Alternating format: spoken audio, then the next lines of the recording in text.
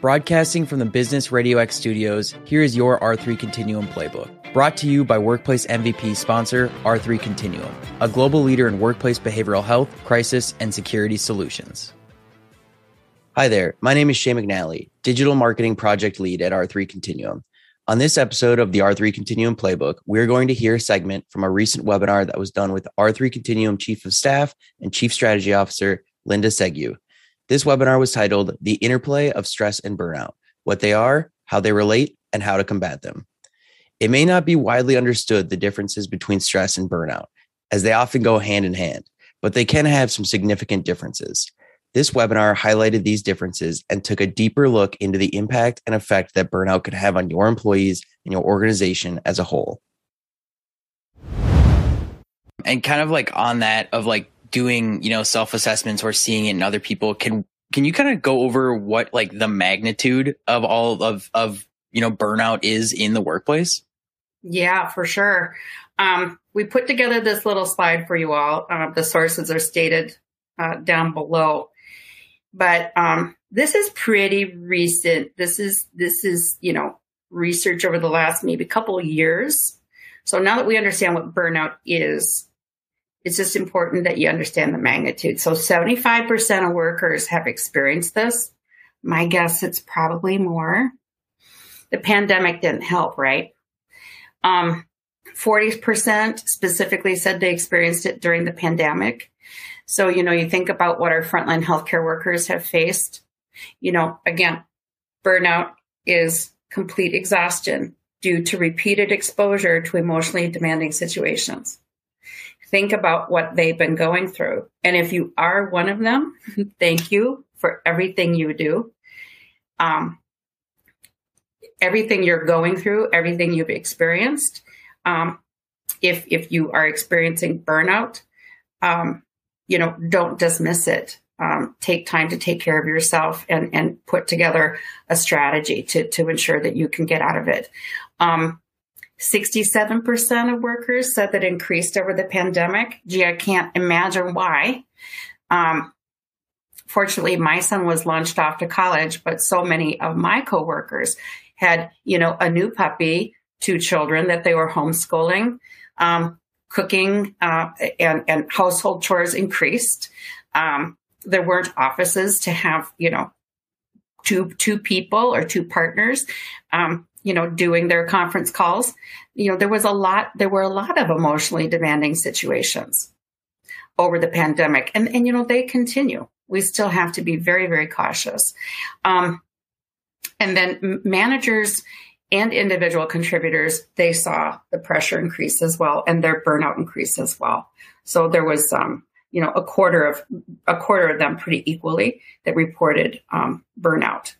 And as we look at the convergence, right, of what's going on, the news is emotionally demanding. Give yourself permission to take a rest from it. It doesn't mean that we bare our heads to the needs of other people and the issues going on in the world, but give yourself permission to step away. Give yourself permission to step away from this thing and stop scrolling on Twitter or Instagram or LinkedIn or whatever it is. There's a moment where you got to put it down. Pay attention to your sleep hygiene. If you can, resist the urge to bring this thing into bed with you. It's one of the best things you can possibly do. So I absolutely go ahead. Sorry.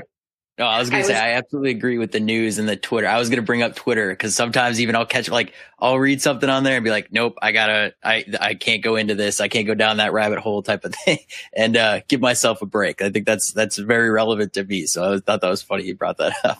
Mm-hmm.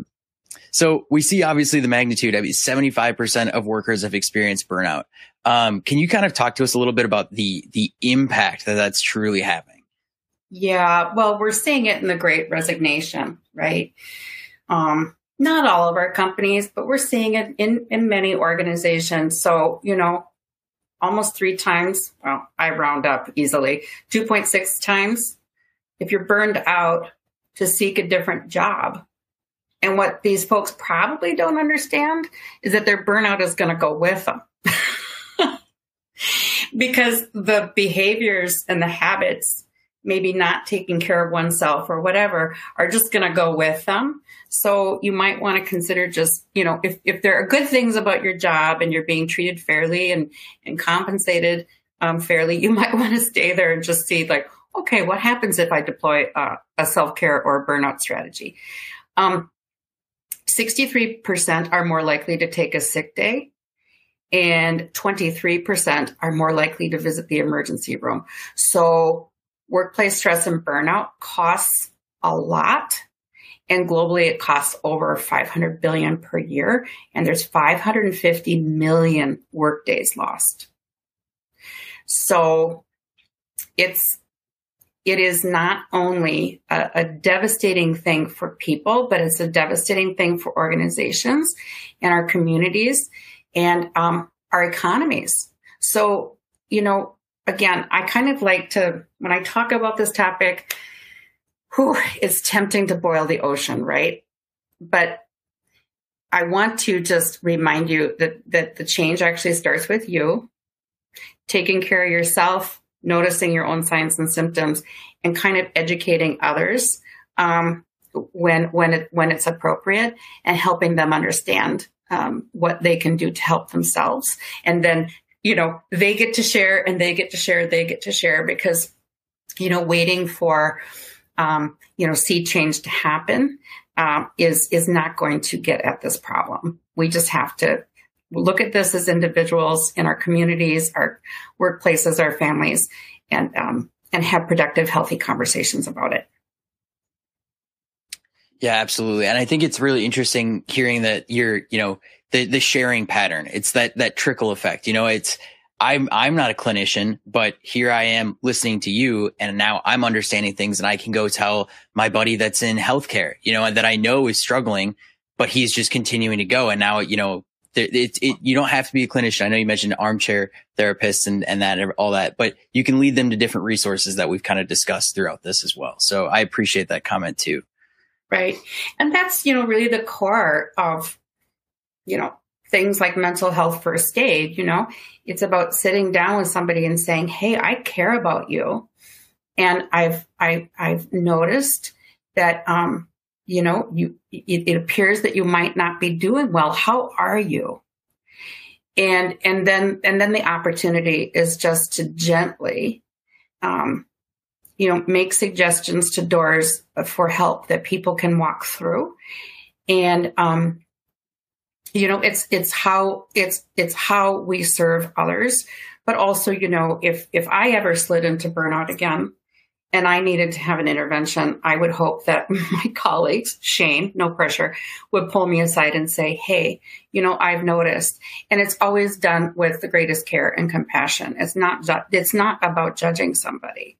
And I've literally seen people do those gentle interventions at work with their families, and do them without judgment.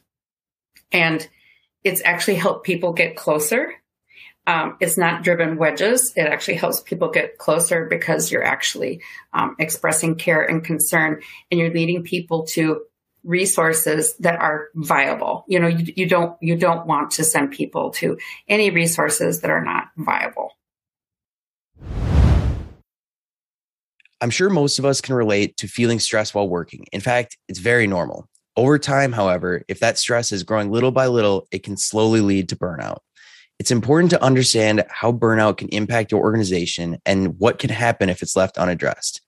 R3 Continuum can help. Connect with us and learn about our services at www.r3c.com or email us directly at info@r3c.com.